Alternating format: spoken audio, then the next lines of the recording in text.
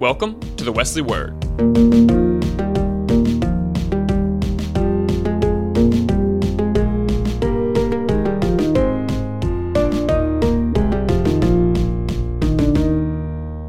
I want you to stop for a minute and think about how you got here in this place. Now you're like, oh, I drove, Steve, right? But in order for you to get to college, high school had to end. In order for you to get to today, yesterday had to be over. Endings are necessary for new beginnings. Without them, without the end, nothing new can ever happen. And so we're going there tonight. This is a talk I've never really done before, but one I've felt for a while is needed. And so we're going to be looking at this idea of necessary endings and finding the truth and that is a part of life, that things must come to an end. And in fact, in order for us to thrive personally, there are things that have to come to end, seasons in our life that must end. A couple of years ago, I did a series on Sunday morning about the vineyard, and I studied. I'm not much of a wine drinker, but I studied how they produce wine, all this sort of stuff. And I was reading some articles on it, and I found that this one article said that what separates the amateur winemakers from the top professionals is their ability to prune. You see, there's a such thing as if you don't prune, you end up with too many grapes on the vine. And what happens is all these grapes are all fighting for the same nutrients and for the same sunlight. And before long, these grapes aren't able to grow as big as they should be. And so you end up with a lot of sour grapes. And the wine that you try to produce from that ends up becoming bitter. And so the top winemakers know how to go in and prune the vine and not take away too many, because you still need some grapes around. Otherwise, they end up too sweet and they're not too good for the wine. But they know how to go in and prune the branches and prune the grapes off so that you end up with the perfect amount of grapes on the vine so that they get the nutrients that they need to grow and to be healthy and to produce the fruit and to be what they're called to be, which is some awesome wine towards the end. Dr. Henry Cloud, who two books I recommend that sort of base this off of, as well as different scriptures. One called Necessary Endings and another Boundaries. But in it, he talks about three types of pruning that everyone should look at doing in their lives, right? One type of pruning is to prune away some healthy buds, right? They're healthy buds, but are branches that need to be pruned back so that the best ones can grow. We're going to talk a little bit about this, right? The other type of pruning that happens sometimes is we need to take off the sick branches or the dead branches or the sick ones that aren't going so well, that we know are not going to get well, and we need to prune those away from our life, right? We're doing this pruning metaphor tonight. And the other thing we do is we take away the dead branches. We cut them out of our lives that are taking up space that healthy ones need to grow and to thrive, right? And so we're looking at pruning. Tonight, the goal for tonight is to learn and to think about ways, how can we end well, right? There's not a doomsday thing, but pretty much every relationship that you're ever going to have is going to end in some way at some point in time, right? That's just going to happen. Or it's going to evolve, hopefully, right? The way in the friendships that you have freshman year, even if you're with the same group of people, I hope that it has evolved and looks different by the time that you're a senior, as you kind of grow together. And as you go, I'm 20 years out of college now. My friendships with the people that I still talk to, not many, look different than they did when we were hanging out at Waffle House, because there was no cookout back then, right? But they're going to evolve. They're going to change. But in order to prune, in order to end, we have to begin with sort of this reality check of, well, how do I know if it needs to end, right? That's a big question. How do I know if it needs to end, right? And in doing that, right, I want to talk about two things, sort of the difference between wishing and hoping, right? Two things between wishing and hoping. Now, when I talk about hope in the case of God and of Jesus, I talk about hope as this undeniable belief that the future will be different than the current, right? And we believe that because God is at work, right? That's what we talk about in the church. When we talk about relationships, right, being hopeful, there are two parts to this hope-filled definition. One is we have this desire or expectation that things will change, right? Or we talk about people, that the person will change. We have a desire that it'll change, that the future will be better. But the second part of hope, the second definition of that, is having grounds for believing that it will be different. That he will be different, she will be different, they will be different, right? And if we have both of those components, right, there's a desire, so a desire expectation, like I really want this to change. I want them to get better, I want them to change, right?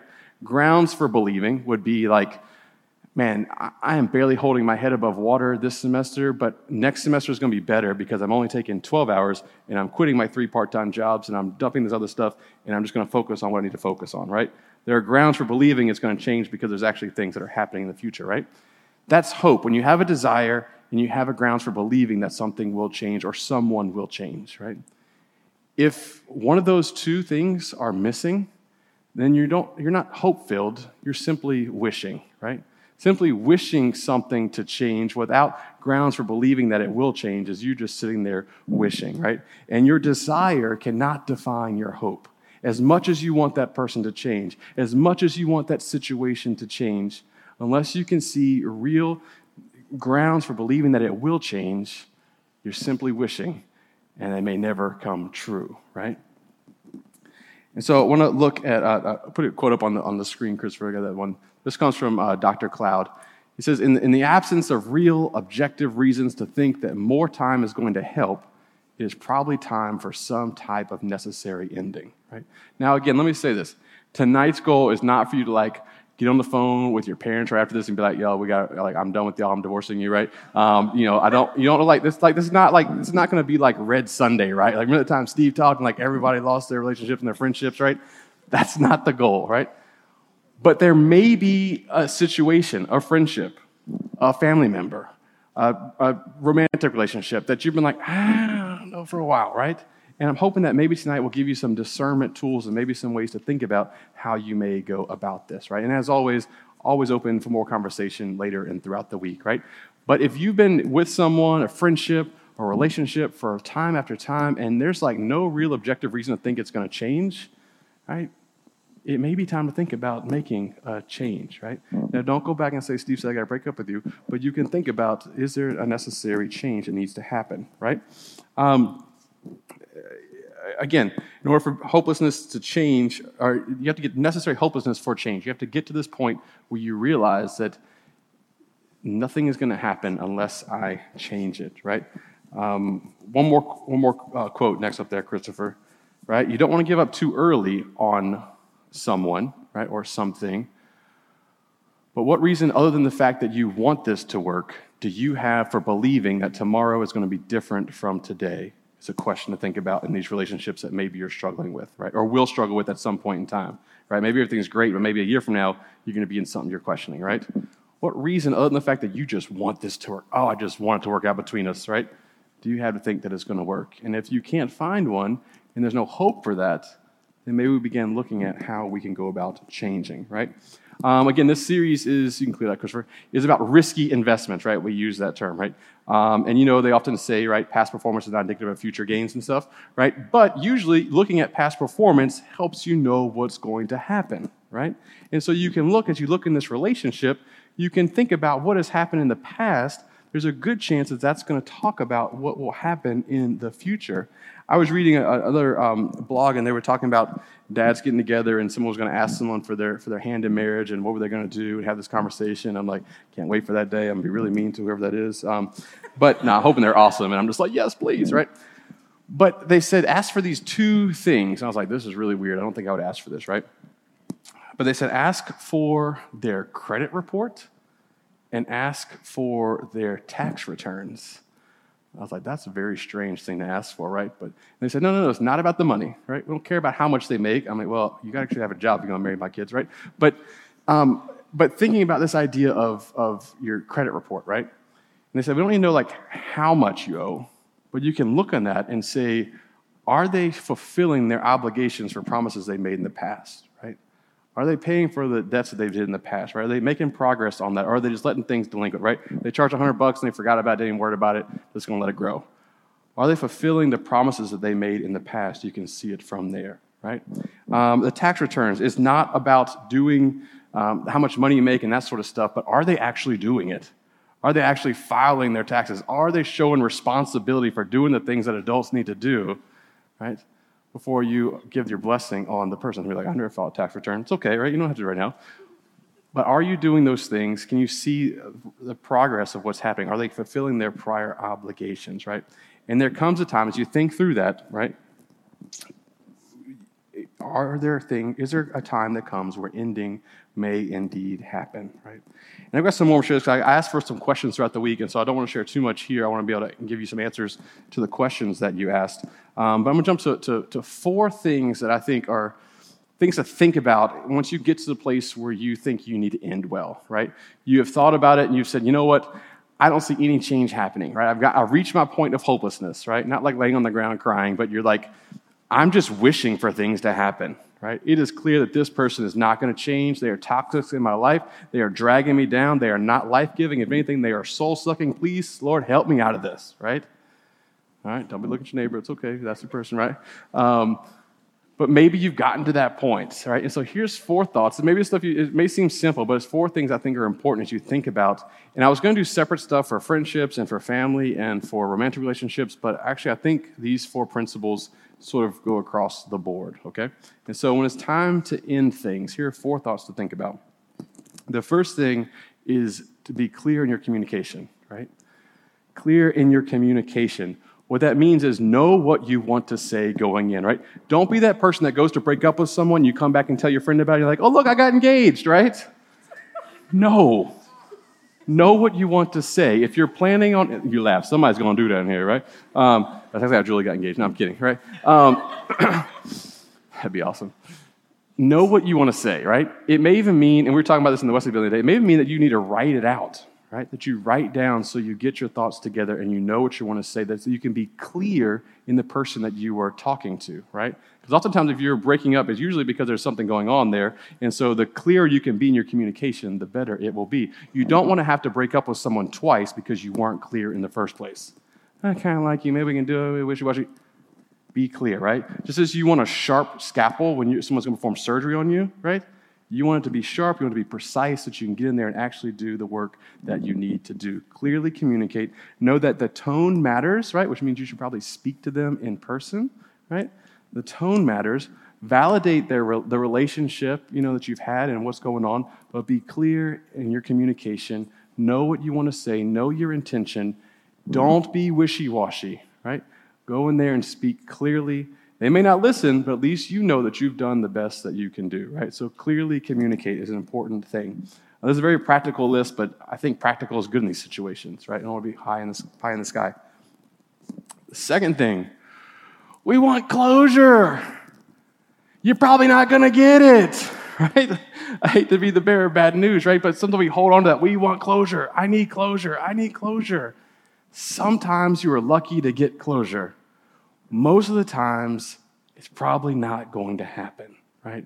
And we're going to talk about that in some of the questions that you have, but a little sneak peek, right? You want closure typically because you think that you are talking to someone who is like reasonable and responsible and in the same place where you are at. But if you're breaking up, especially a friendship, usually it's because there's some bad behavior that's going there. And so they might not be in a reasonable, responsible place to speak back and to give you what you are looking for, right? And so if you're wanting closure, right, I would say one question to ask yourself, and this goes back to romantic relationships, are you seeking closure because you want closure, or are you just continue to talk because you're wanting to get back together, right? That's one thing to think through on that, right? Are you want closure, or you just want the outcome to change that has happened, right? Whether that be friendship or relationship, right? And, you want closure, but don't spend so much time just banging your head against the wall, right? Recognize that sometimes, no matter how much you ask, no matter how much you repeat yourself, no matter how many times you got to coffee, no matter how many times you go back over to their apartment looking for closure, it might not ever happen. You've got to focus on you and do what you need to do to give yourself life, to give yourself closure, and know that the other person may never give it to you. Don't allow that person to hold that power over you as they sort of dangle and you wait for them to give you closure. Be willing to move on yourself, right?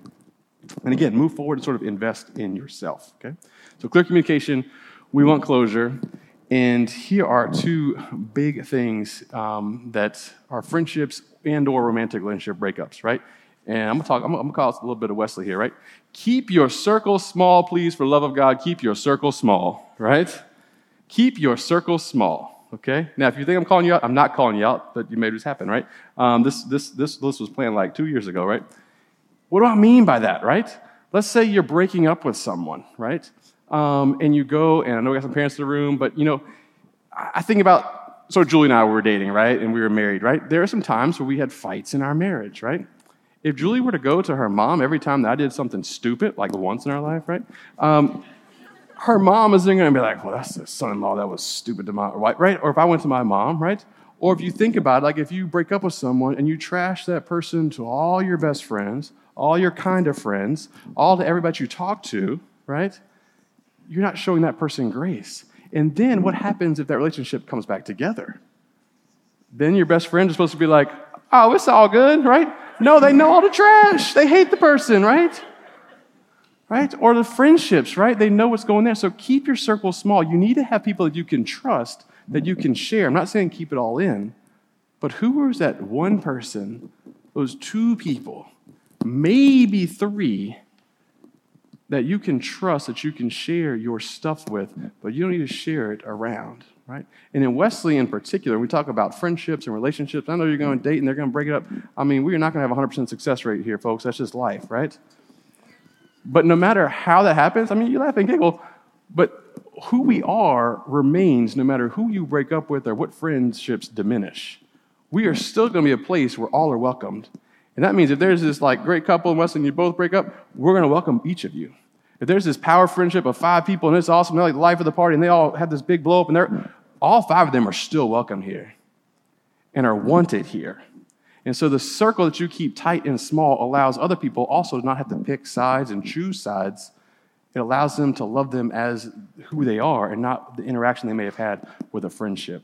Keeping that circle small and tight is a way to show grace to the person the friendship that might be breaking up, the relationship that might be breaking up, but also to the other people in the room, and that they're not forced to sort of pick sides and know these other things. Does that make sense? That's a huge deal in keeping, as you think about ending well and showing grace, which is what we're called to do as a people of faith. Right? And Jesus did this too, right? There's some Jesus in here, right? He hung out with crowds all the time. But then he had his 12 disciples. And even those 12 disciples, he had his closer 2 or 3 that he would hang out with in Peter and James and John, right? And so even we see Jesus sharing in a smaller way as well. So keep that circle small. And fourth thing, so those 4 thoughts, right? Boundaries are important, right? Even boundaries are really important as you're in a relationship. They're also important as you exit a relationship, whether friendship or not. And so if you're clear with someone and you say, listen, your behavior is toxic, it's hurting me, it's wearing me down, I can't be in this. When you set that and you set that boundary, you need to respect that boundary for yourself and for them and setting them clear. And here's a piece of advice that I came up with that I've always thought, I've been telling this for years, and I really think it works out. I should be published one day. Not kidding. Dating relationships, right? If you date a month, it's a little bit easier than if you date for 2 years.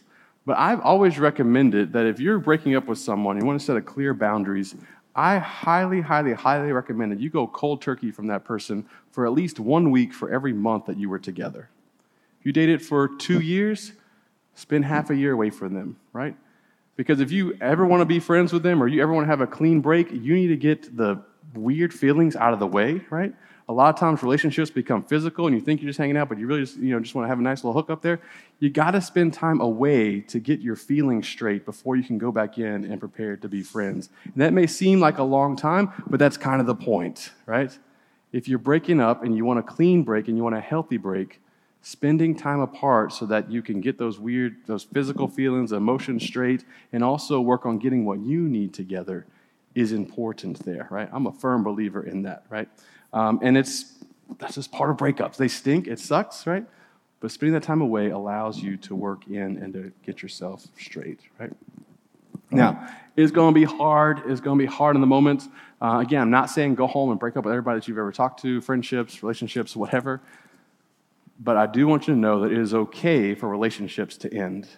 There's a season of those, right? Even friendships, the people that you were friends with freshman year, often looks different by the time you're a sophomore and by the time you're a junior and the time you're a senior. And when you get out and you spend time, you go in the work world. Relationships, there are these cycles for them. And so what it takes is a mature individual, right, to go through and to critically look at and say, I celebrate and I give God thanks for this season in my life and the relationship that we had, but it's not what I need now, right? And not being selfish, but like this is unhealthy now. And so we're thankful for when it was healthy, but I've seen the fact that we are hopeless now, right? That there's no grounds for anything for believing this is going to change. And so it's time to end this and end it well, right? With clearly communicating with each other, setting good boundaries, knowing that you may or may not get closure, and by all means, keeping your circle small as you spend time and talking with such. Again, tomorrow does not come until today is over. And so if you want better in your relationships, right, it's more than just hoping. Before the good can begin, the bad must end, right? And so I hope that you will pray about that. And again, I'm not saying making decisions, but when the time comes and needs to be there, I hope that these are some tools that will indeed help you. Amen? Amen. The Wesley Word is a production of the Clemson Wesley Foundation. For more information about Clemson Wesley, check out our website or follow us on Facebook and Instagram. Until next time, get out there and love your neighbor.